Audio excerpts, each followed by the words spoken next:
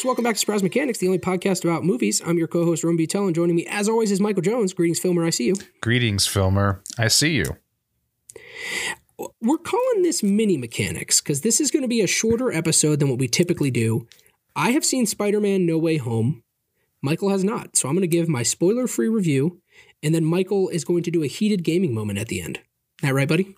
Yeah, and it's also called Mini Mechanics because, I mean, has anybody seen Honey, I Shrunk the Kids? We were, in the lab over the weekend and might have made a mistake. If someone could please send help. That's right, folks. Michael finally watched Honey, I Shrunk the Kids and has not stopped talking about it. Finally catching up on those important cultural milestones. And of course, I mean the show, not even the movie.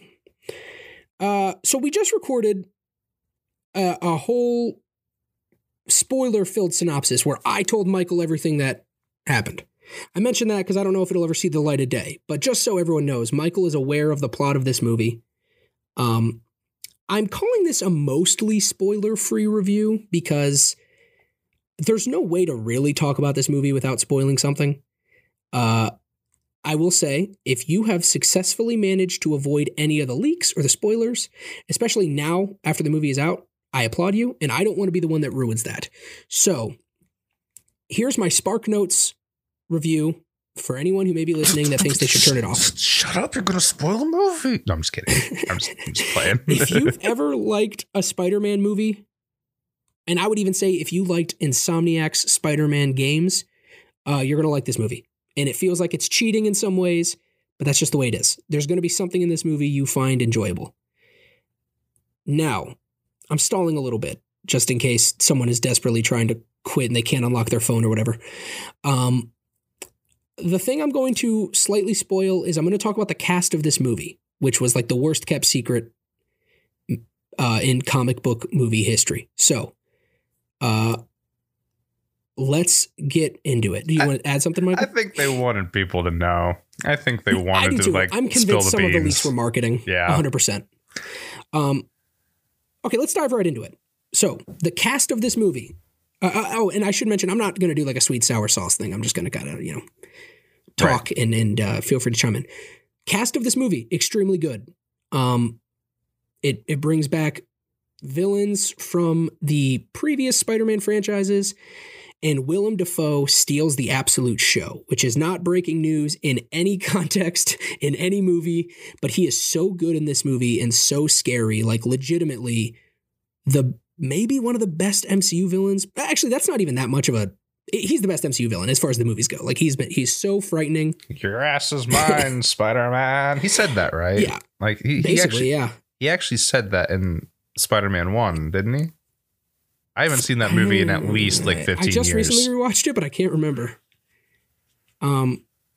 Anyway. Important information. He's great. He's so good, and they make him a bona fide Holland villain, which was smart. Here's the spoiler right here. They also bring back heroes from past Spider-Man franchises, namely Tobey Maguire and Andrew Garfield. And they are also great. That's all I'll say about them.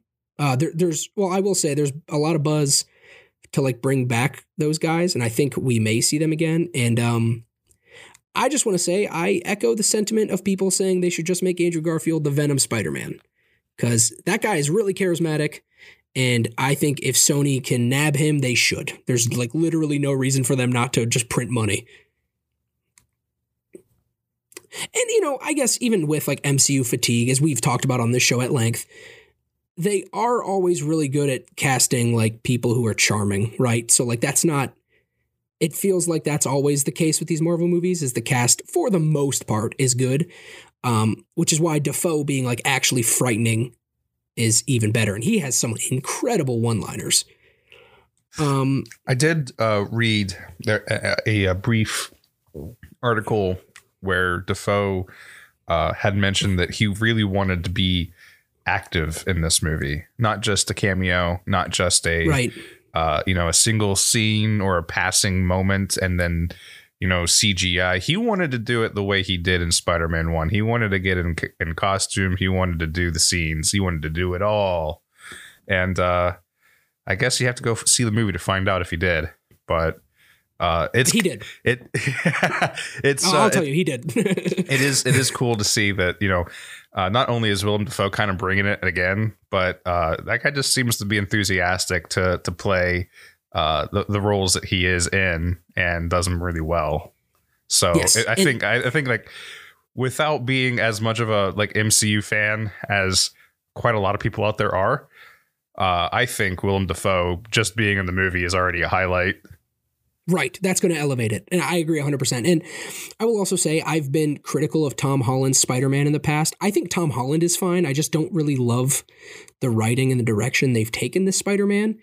And this movie maybe made a believer out of me. I really enjoyed Holland in this one. I thought this is like the best we've seen MCU Peter Parker yet. And what's interesting is, especially by MCU standards, once Norman Osborn is there doing his thing, there's just this sense of dread throughout. Like, you just know something is going to happen. And it pays off in a very meaningful way. And just one other thing I want to mention about the Spider-Man is, once they enter the movie, which is, admittedly a little later, they are like co-stars. This is definitely Holland's movie. Make no mistake about it, but the Spider Boys get their screen time. And that's great. I honestly would have preferred more of it, just because I was there for that. Like, I followed the leaks of this movie. And even if you didn't follow the leaks, like, the trailers, like you said, they wanted people to know. they were not being shy about it. You don't put Alfred Molina in your trailer saying you're not Peter Parker unless you want people to know another Peter Parker is going to show up. Like, you wouldn't even like open yourself up to that criticism. The pacing of this movie is kind of weird. It's like lightning fast in the beginning, and then it really slows down, and then it picks up again. It noticeably picks up at a certain point and is a lot of fun to watch. And I won't spoil the end, of course, but by the end, there is like a status quo established, and I'm very intrigued by it. I hope the MCU and Sony, because that's like also part of like why I think these Spider-Man movies have been such a mess, is like Sony has a mandate over here and Marvel has a mandate over here, and they're trying to meet in the middle. I just hope they commit to this. I hope they actually stick with it, because I was intrigued by the status quo at the end of Spider-Man Homecoming, because it seemed like they were really going to commit to Spider-Man being the friendly neighborhood Spider-Man, and then they just undid that in Avengers and then Spider-Man 2, MCU Spider-Man 2. So needless to say, I just hope they stick with it. I hope the end of this movie actually pays off. And I guess the good news is we're probably several years out from an Avengers movie, and who knows when we'll see Spider-Man again. So at least we get a couple years here to pretend that they're going to stick with the plan. Yeah, I don't know if this is like too much to share, but I definitely feel like this MCU Spider-Man trilogy really wanted to like kickstart things off at 100 like times the speed, where like Spider-Man just suddenly is a big part of the Avengers, and you just kind of glossed over like the entirety of that one character's like existence, and put them straight in the crossover. And I feel like that was definitely like we've talked before about how it was probably Marvel trying to get Sony to release Spider-Man and then doing something immediately with it that couldn't be as easily taken back. And that is putting Spider-Man in next to the Avengers immediately. Right. So it feels very strange to me that this trilogy of Spider-Man movies feels influenced by a business decision in order to, move around copyright law and licensing.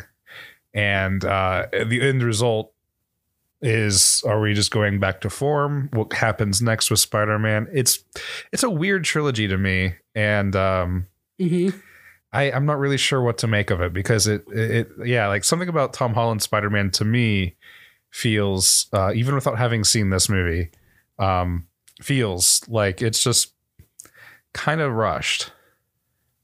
Right. And after we recorded our MCU episode where we talked about Spider-Man a little bit, I did a little more reading. And, I'm not 100% sure how accurate this information is, but I've read it in more than one place where apparently also part of the deal Sony and Marvel struck was Sony wanted MCU characters in their movies. Like Sony, for their end of the deal, said, whenever we make a Spider-Man movie, we want to be able to use 1 to 2 big MCU players. Because it's like, helps them to get butts in the seats. That's why it's Iron Man and Homecoming. And the second one, Nick Fury and I think maybe Maria Hill show up, but that's like the smallest of this trilogy. And then in this movie, Doctor Strange, he's on every poster, he's in the trailer. And I think Holland even said before this movie came out, like they considered making the marketing campaign try to like imply that it's like civil war between Doctor Strange and Spider-Man. So like they wanted Doctor Strange like front and center. And that's interesting because that is like, in a way, it's very it very much helps Marvel, but it almost feels like Sony is shooting themselves in the foot a little bit, because it is like you're just entangling yourself more in this MCU. And if you ever did want to walk away, which I think now they have no reason to, I think if Sony and Marvel can keep themselves happy, keep each other happy too, like and they'll be fine. And I also think because of the success of the Insomniac games and Spider-Verse, the animated movie, Sony is feeling a little bit more confident, rightfully so. Like Spider-Verse is still, I think, the best Spider-Man movie. It's in a league of its own. And then I not to get too ahead of myself with the review here of No Way Home, but I would say No Way Home is the 4th best Spider-Man movie, which is pretty good, Yeah. Considering how many Spider-Man movies there have been. I still think the first 2 Raimi movies are 2 and 3, respectively. I feel like the point that you made with all of those other MCU characters being major players in these 3 Spider-Man movies is interesting, because when you said that, the first thought that entered my head was it kind of feels like Spider-Man is like being babied in this trilogy. Yes. And here's Tony Stark to hold your hand, here's Nick Fury to hold your hand, and so on. And something about it just feels wrong to me. And I think that I can't connect as easily with Tom Holland's Spider-Man as much as I want to, because like these films just start out way too big. And I definitely like lean more towards the friendly neighborhood Spider-Man character more than the like every like situation is essentially world ending and we have to save the world every single time. That really does get tiresome. And so much of the MCU is centered around that. So it's totally exhausted for me.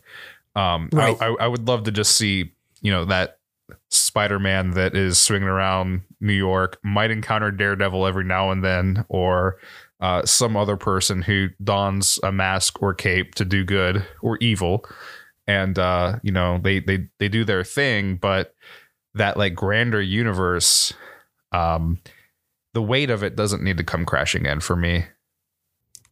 I agree. And because so much of what makes Spider-Man interesting is like Spider-Man's life kind of sucks. And that's a thing that has also been missing that I mentioned this movie has like a sense of dread.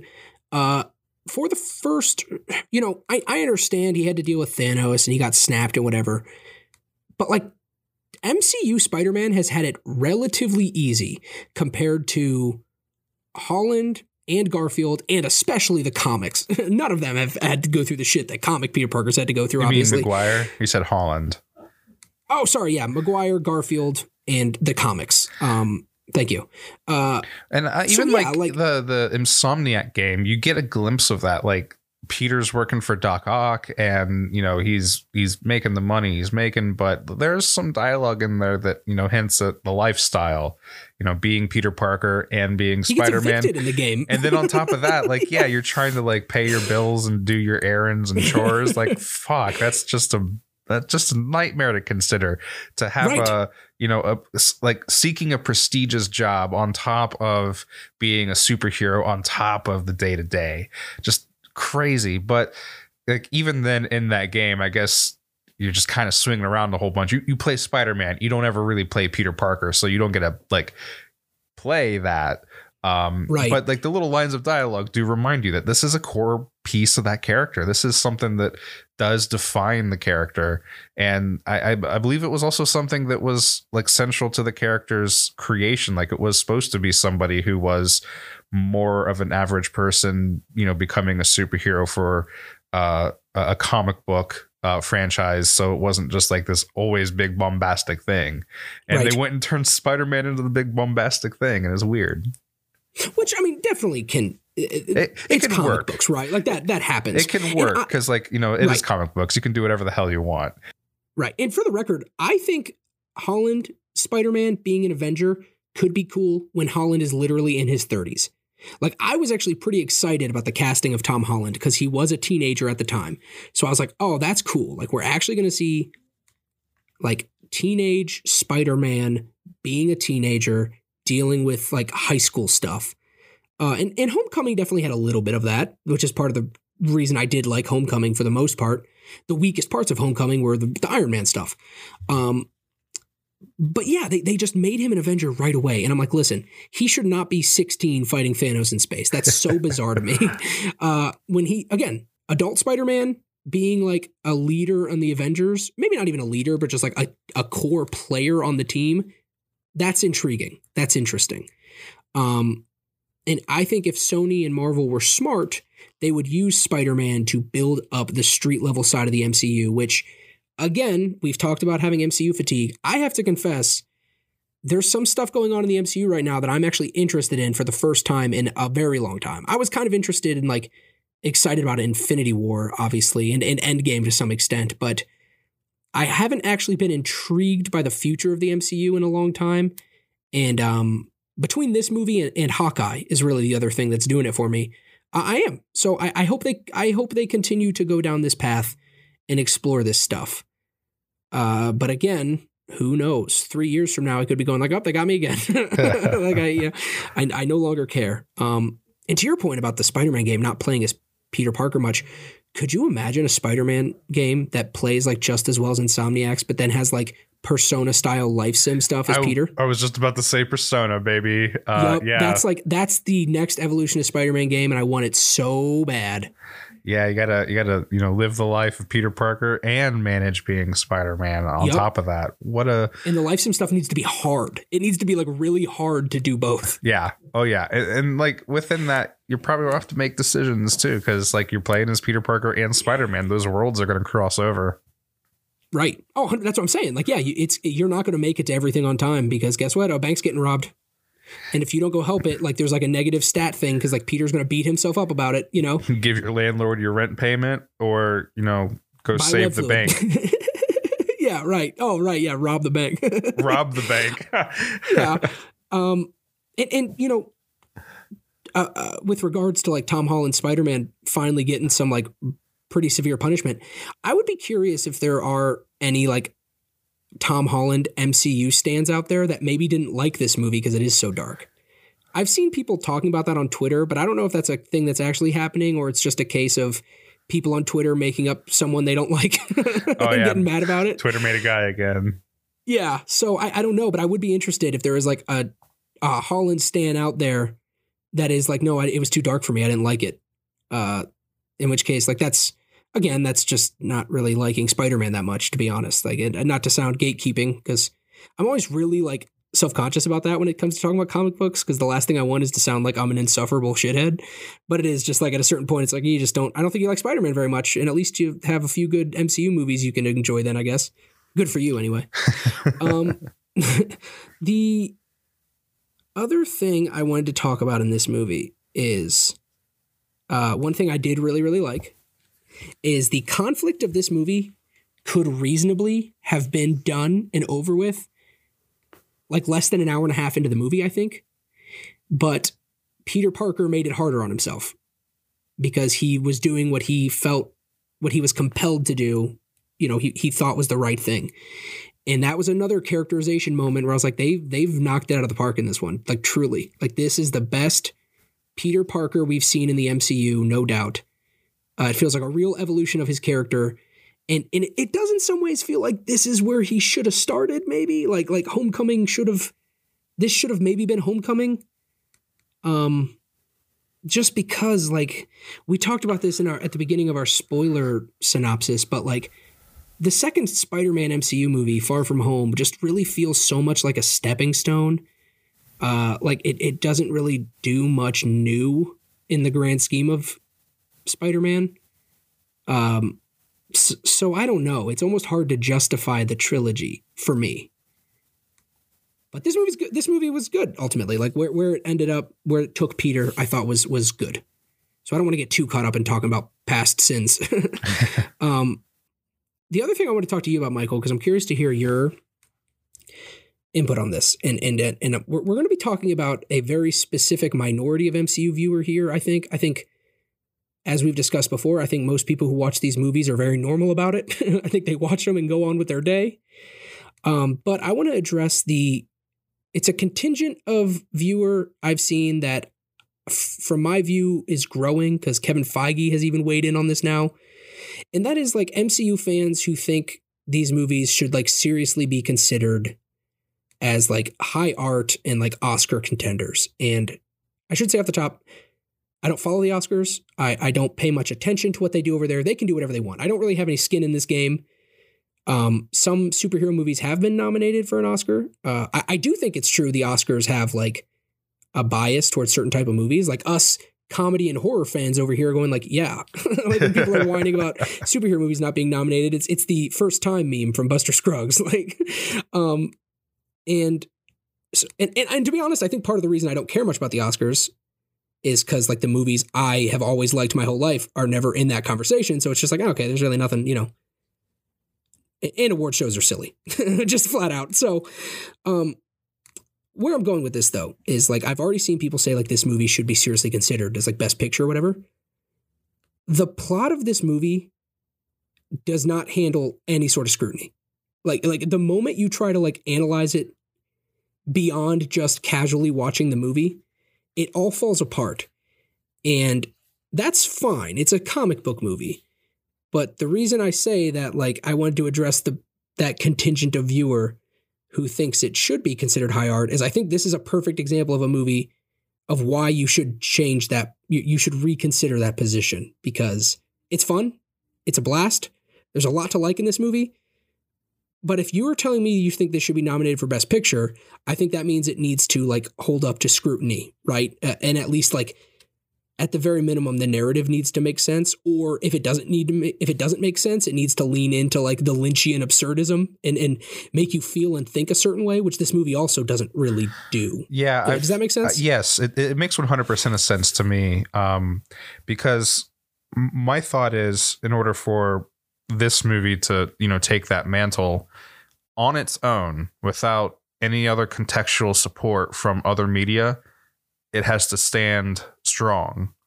And it doesn't, because it does rely upon contextual pieces of narrative from other pieces of media. And if you have not seen Spider-Man, other franchises, yes, straight up. If you haven't seen the Sam Raimi Spider-Man trilogy, then who is this guy and why should I care? Right. There's that level of context that the film requires. So if you haven't seen the other things, then you probably want to ahead of time so that you get the reference. Otherwise, you won't be able to use I get that reference meme from Avengers 2012. Right. But like in that sense, context is everything. And if you're watching this movie and only this movie, you're not going to have it. You're going to probably get the gist of things explained to you. But it's different than, say, like getting exposition in Star Wars A New Hope versus making the prequels first and then jumping in at Star Wars A New Hope. Two different scenarios.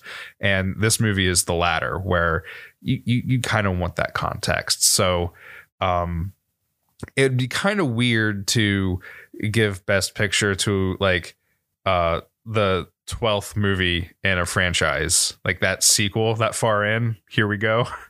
Right. And so, like, again, on its own, it needs to be self-contained, and it is spilling over the edges into other things, which is, again, like you said, fine.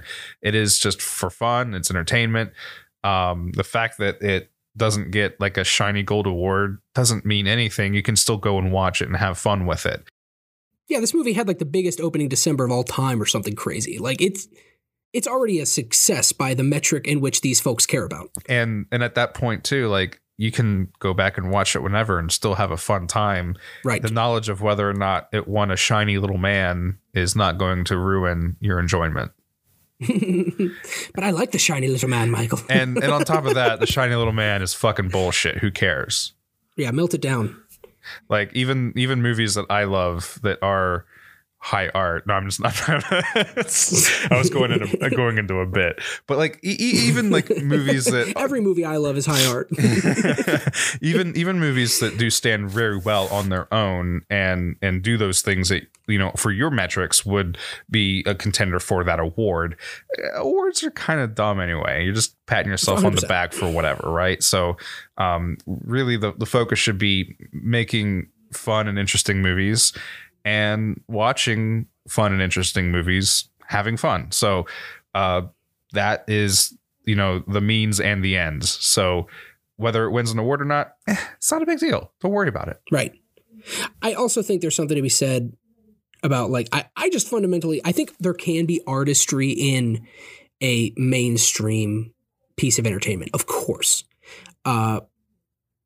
But I do think there's something to be said where like, I don't know if like true art can come from a product that is designed for mass consumption and it's market tested and it has scenes that can be taken out if need be overseas. And you know what I mean? Just like that. I think when Scorsese said these movies are theme park rides, he was accurate. And I don't think even like Disney upper management disagrees with that. They are the company that makes theme parks. So I don't think there's anything wrong with that. I don't think it's necessarily that dismissive. And I think there is artistry in these movies. It's just I would not call these works of art. Right. I agree 100% there because, like, again, at the end of the day, it's about fun and entertainment. And, you know, sometimes you just want to have, you know, something that's tasty and sweet and you don't really get a whole bunch of nutritional value out of it. But hey, it feels good, and that's great. Sometimes you want to watch something that's like going to make you think and blow your mind. And I don't think any of these movies are going to necessarily do that. But there are movies out there that will, and those are also fun and enjoyable. So it's the mood at the time. And sometimes the mood calls for Spider-Man No Way Home. And sometimes the mood calls for, I don't know, Twin Peaks or I was going to say Firewalk with Me. Firewalk with, yeah. Or, you know, 2001 A Space Odyssey. Like not everything has to be Lynchian or Kubrick or, you know, held to that standard. But then also like the opposite direction. Not everything has to be that like, MCU style, like, oh, it's the greatest crossover of all time, or it is all the culmination of everything, and it is the most important thing in the world because everybody's out there going to see Spider-Man. Right. It is, again, just another piece of media. So, you know, when you go and see it, process what you feel, and if it's good, sit down and watch it again. If it's bad, move on to the next thing. It won't hurt you. Totally. The final thing I want to say about No Way Home before I do my little score is this is something you brought up in our synopsis run earlier, where I say run because I view everything as a game because I'm a gamer. You mentioned it felt like it seemed to you, just from your outsider perspective, that Sony saw how well Spider-Verse did and was like, let's just do that. I want to give a shout out to Caleb Garine, calling this Caleb's Corner.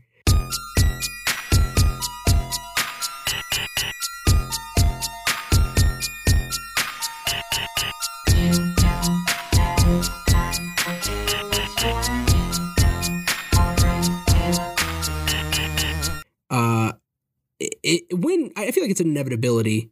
Whenever we talk about Spider-Man next, we got to make sure it works out to have him on. Caleb, sorry again, this one didn't work out. I've been talking to him about Spider-Man a lot since I finished this, and that dude knows his Spider-Man, man. Like it's been very interesting. But he mentioned to me like a couple months ago exactly what you picked up on.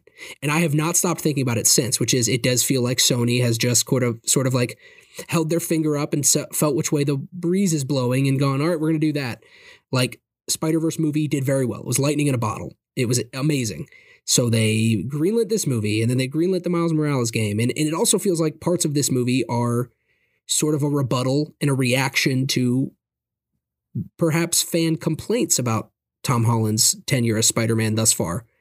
And that's not fair. It's not fair to, I should say, the MCU Spider-Man. I think Tom Holland himself is fine. And so it does. That's why I said at the top, if you've liked a Spider-Man thing, you're going to like this. And it almost feels like cheating, because I do think that's what Sony's doing. And I'm a little torn on it, because that's only going to get you so far, obviously. And I think you could make a case for, isn't that just how adaptations go in general? You are going to adapt the most popular comic book runs into a movie, for sure. But I don't know. It's just kind of got me thinking, because on one hand, I'm kind of like, yeah, that makes sense. Like, if I'm a huge media conglomerate, that's exactly how I'm going to make my decisions. And I'm going to just do a lot of like harmless fan service and make the people happy. But then other times you are kind of like, it becomes very easy to track like what we're going to be seeing in the coming years, you know? Yeah, like it kind of feels like a weird back and forth. There's a lot that's like outside of these films and like in the real world that feels like they influence how they're made and the narratives that they end up pursuing. Ultimately, I believe my personal wish would be for like the superhero film genre to like put a microscope back in things and start focusing on individual stories that are interesting.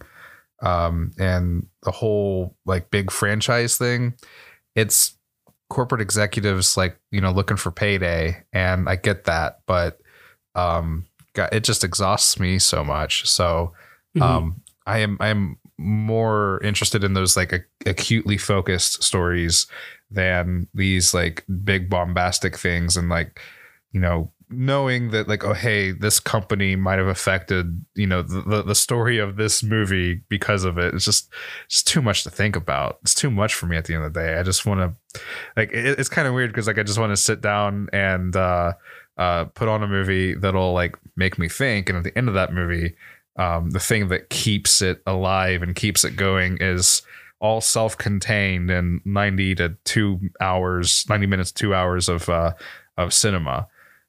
But or beyond that or under that, who knows? But like that, and sometimes I see movies vying for a sequel in the first movie in a new IP and a new thing that's never been heard of before. And I just roll my eyes because I'm like, well, I hope you made the box office so that you could make that sequel. I see what you're doing. And it's not like... That's a nice cart you put in front of your horse. Right. Yeah. To me, it's not a big like, oh, you know, wink, wink, nudge, nudge to the audience that we're going to make a new one. I see it as kind of a challenge that, oh, you think you're going to make the box office for this, you know? And that's not like... me being antagonistic towards the filmmakers and the studio. It's just kind of like it really takes me out of the movie when, you know, here's a new thing. It's not a sequel or a reboot or a remake. It is a truly new thing. And then within that, at some point, it's like, oh, they're hoping to make a part 2, and you can just tell. Right. I just would love to see, you know, that type of stuff happen less often, and I don't think it will. You know, the nature of the industry and the economy and society. We live in a society. That shit won't change. At least not like it won't change that trend. It'll encourage that trend, and that kind of sucks for me because I'm not on board with it, but. I mean, there are still things out there that fit that mold and will fit that, you know, that metric. And I'm not alone in that, so I'm okay. But It's just fucking weird. It really is. And sometimes you do get like something cool out of that, like sort of corporate synergy mindset. Like literally the reason Venom exists is because, you know, decades ago, some executive wanted Spider-Man to have a black suit so they could sell action figures, and then a very, skilled comic artist and writer were like, okay, it's a story about an alien who makes, and then they made up Venom, and you're like, okay, that's like a very badass reason to sell action figures, right on. But, for every one of those, you get 1,000 just literally no explanation, just here's a new somehow Palpatine has returned. It actually is funny because there is a moment in this new Spider-Man movie where he gets like a slight suit upgrade that serves no purpose but just to here's a slightly different design, so if your kid doesn't have the new toy at Christmas this year, they're gonna fucking cry about it. Sounds like you're fucked. And you have to deal with it, Mom and Dad. Yeah. It's not our fault that we gave Spider-Man a flashy new suit. Well, that being said, I know we sound like we've been kind of down on it. And we probably have. I haven't seen the it. industry as a whole. Right. I would say this movie, as a comic book movie, I'm going to give it 8 out of 10 Spider-Men. All 8 right. out of 10 different Spider Boys from the multiverse. Spider Folks. Let's do that. 8 out of 10 Spider Folks. Like I told you, Michael, it's hard to say like someone has to go see it because I don't care. But once it's out, if you are able to get it easily, if you have Disney Plus, it'll surely make its way there, I imagine. Because I think Sony and Marvel made a deal for that to finally happen. That's also another funny angle of this. Like, you can't watch Spider-Man movies on Disney streaming service. It'll treat you well. It's a fun watch. I think it is like definitely on the right path for Spider-Man in the MCU. It's weird it took this long, I guess, but I'll take what I can get. There it is. And that was Spider-Man No Way Home. As someone who hasn't seen it, I don't think I'm going to rush out to a movie theater to watch. Even if we weren't in the middle of history right now, I probably wouldn't go see it just because, But like, yeah, someday I'll probably watch it. Maybe like we're hanging out and we're just thinking about watching a movie. Fuck it, Spider-Man. Or it'll be there. And I'm like, you know what? Just jump in. Have a dumb fun time. It's all right. So I'll get around to it. It'll happen. Now it's time for a heated gaming moment. It's time for the heated gaming moment. Down now. So I have recently been playing Aliens Fireteam Elite, and I told you about this, Roman. I downloaded it. It came to Game Pass, and I was kind of excited to play it. Having not played it from its release, I do recall it's kind of a controversial game. It's definitely not a fantastic game. A lot of people have been kind of either negative or just accepting it for what it is. And it is a pretty janky game. However, I uninstalled it yesterday or the day before. I can't remember. I uninstalled it very shortly after playing it. I think I played it for maybe like 3 or 4 hours. And let me tell you, it was not great.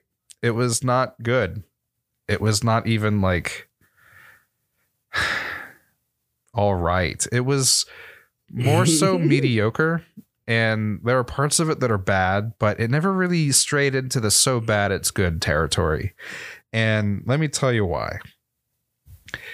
In very brief terms. It's just kind of a run-of-the-mill shooter, and that's great. It's fine. The shooting mechanics are kind of okay. They're nothing to write home about. I think the most egregious thing with it is that when you aim, you raise your weapon to aim with one of your buttons, and then you press another button to shoot, just like in many other shooters.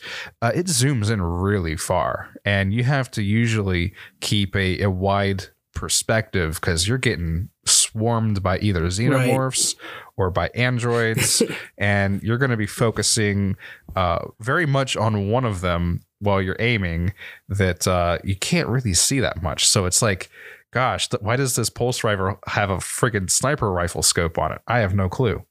The second thing is I'm playing this on PC, and I wanted to play with keyboard and mouse because it is a third-person shooter. You want the precision of the PC desktop computer power. That is the mouse. For some reason, this game does not always register my mouse clicks.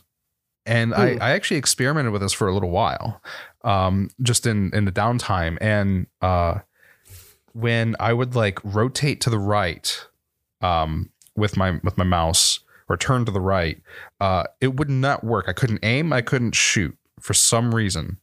But when I turned to the left, or if I was standing still, it would work.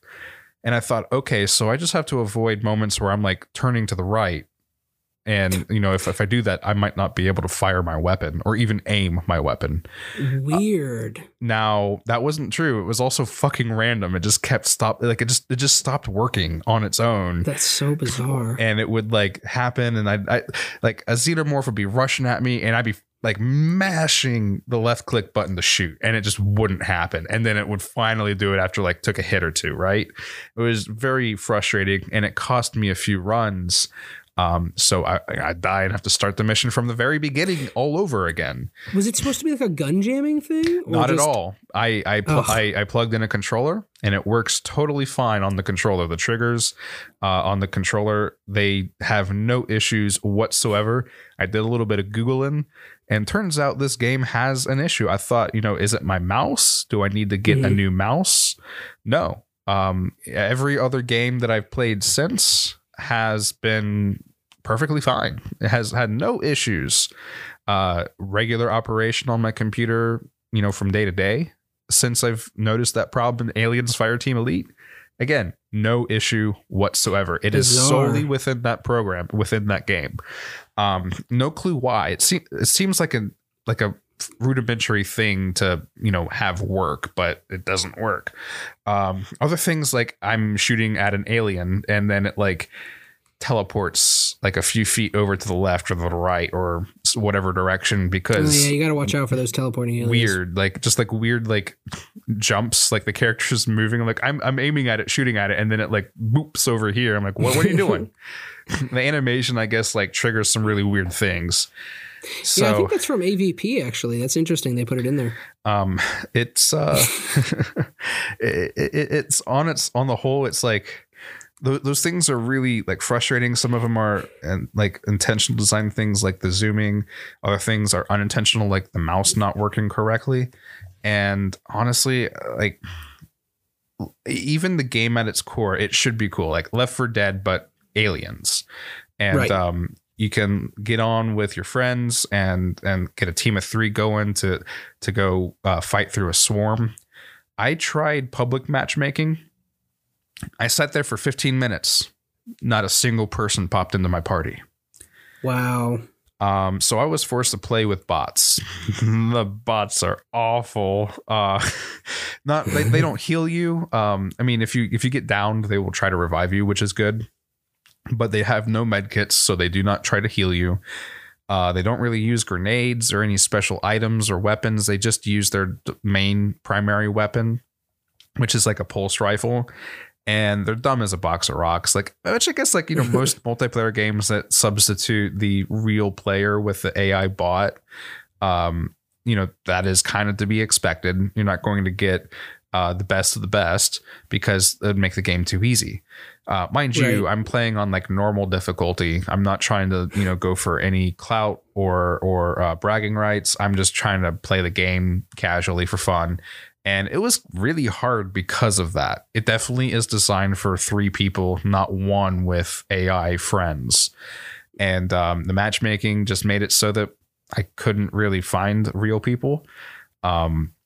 So I played some missions and died several times trying to complete them, and then was forced back to the very beginning of those missions. They're not short. They might run like 20 to 30, maybe even 40 minutes, you know? So like, imagine losing that much progress. Like you get to the very end and you lose because they just sent an endless swarm of big xenomorphs at you because it's the finale. You know, you want to have that bombastic finale and get the heck out of Dodge.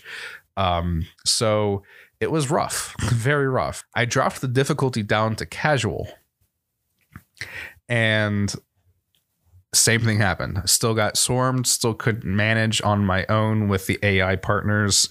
It was just far too much, and I'm surprised that I managed to get as far in as I did, because I did kind of brute force it. But that said, I'm not going to ask you to download it to play with me. nor anybody else. Wow. I've already uninstalled it, and it's without some of those issues like the mouse clicking thing and the aliens teleporting around, or like weird glitches that would happen just nonchalantly. It's okay. It's just a run of the mill shooter. It was probably made by a smaller team, and it is what it is. I don't expect Alien Isolation out of it. It's not that.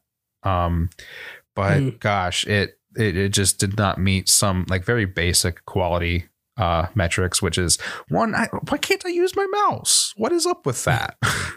That is bizarre. I just decided immediately it's time to move on. I've had my fill.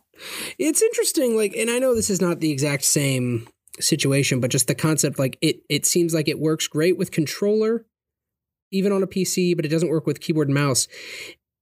And there's been a few games I can think of in recent memory where the console performance seems to actually be better than PC. And when did that become a thing?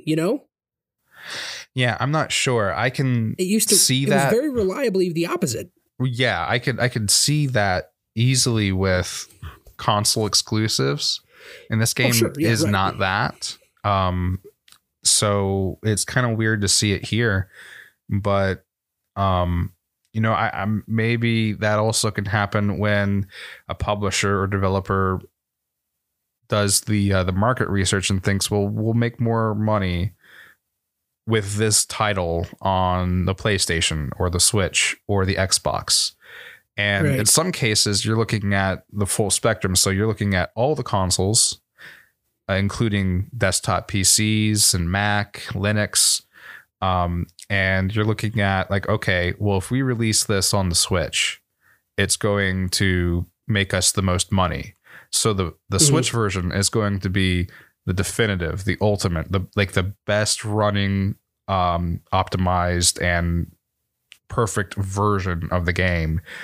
Whereas all the other ones turn out crap because the market research said that, they'll bring in a few bucks, but ultimately they're not worth focusing that kind of effort and money on. And you get this compromise that really sucks if you don't have a Switch, but you wanted to play that game. So if you want the good version of the game, then you got to do that. I don't know if that's the case with Aliens Fireteam Elite. It might be. I just know that there are other games out there that have suffered from that specific issue. I think there are a few Sonic games that are like that, where the Wii version is the definitive bad version. But it is kind of a bad thing in the industry that we have to live with. Because, again, hey, we'll make a few more million by putting it out on another console or on a PC, but it's not going to be our main bread and butter. So who cares if it's good or not? Right. Well, interesting. I'm sorry it did not treat you well. Yeah, it's a shame because Aliens is cool, and they'll come along another day with another alien shooter like it sometime down the road. Yeah. Well, I guess there's still hope for Reverse. Yeah, Resident Evil Reverse coming 2028. Yeah. All right, well, let's call it there. This mini mechanics has gone a little longer than I thought. Also, you probably just heard it there. My little record setup here keeps falling apart, so have fun with this one, The studio Michael. is literally caving in, so we'll see you next time. Yep, enjoy cutting all this out. Oh, my God. I'm not going to.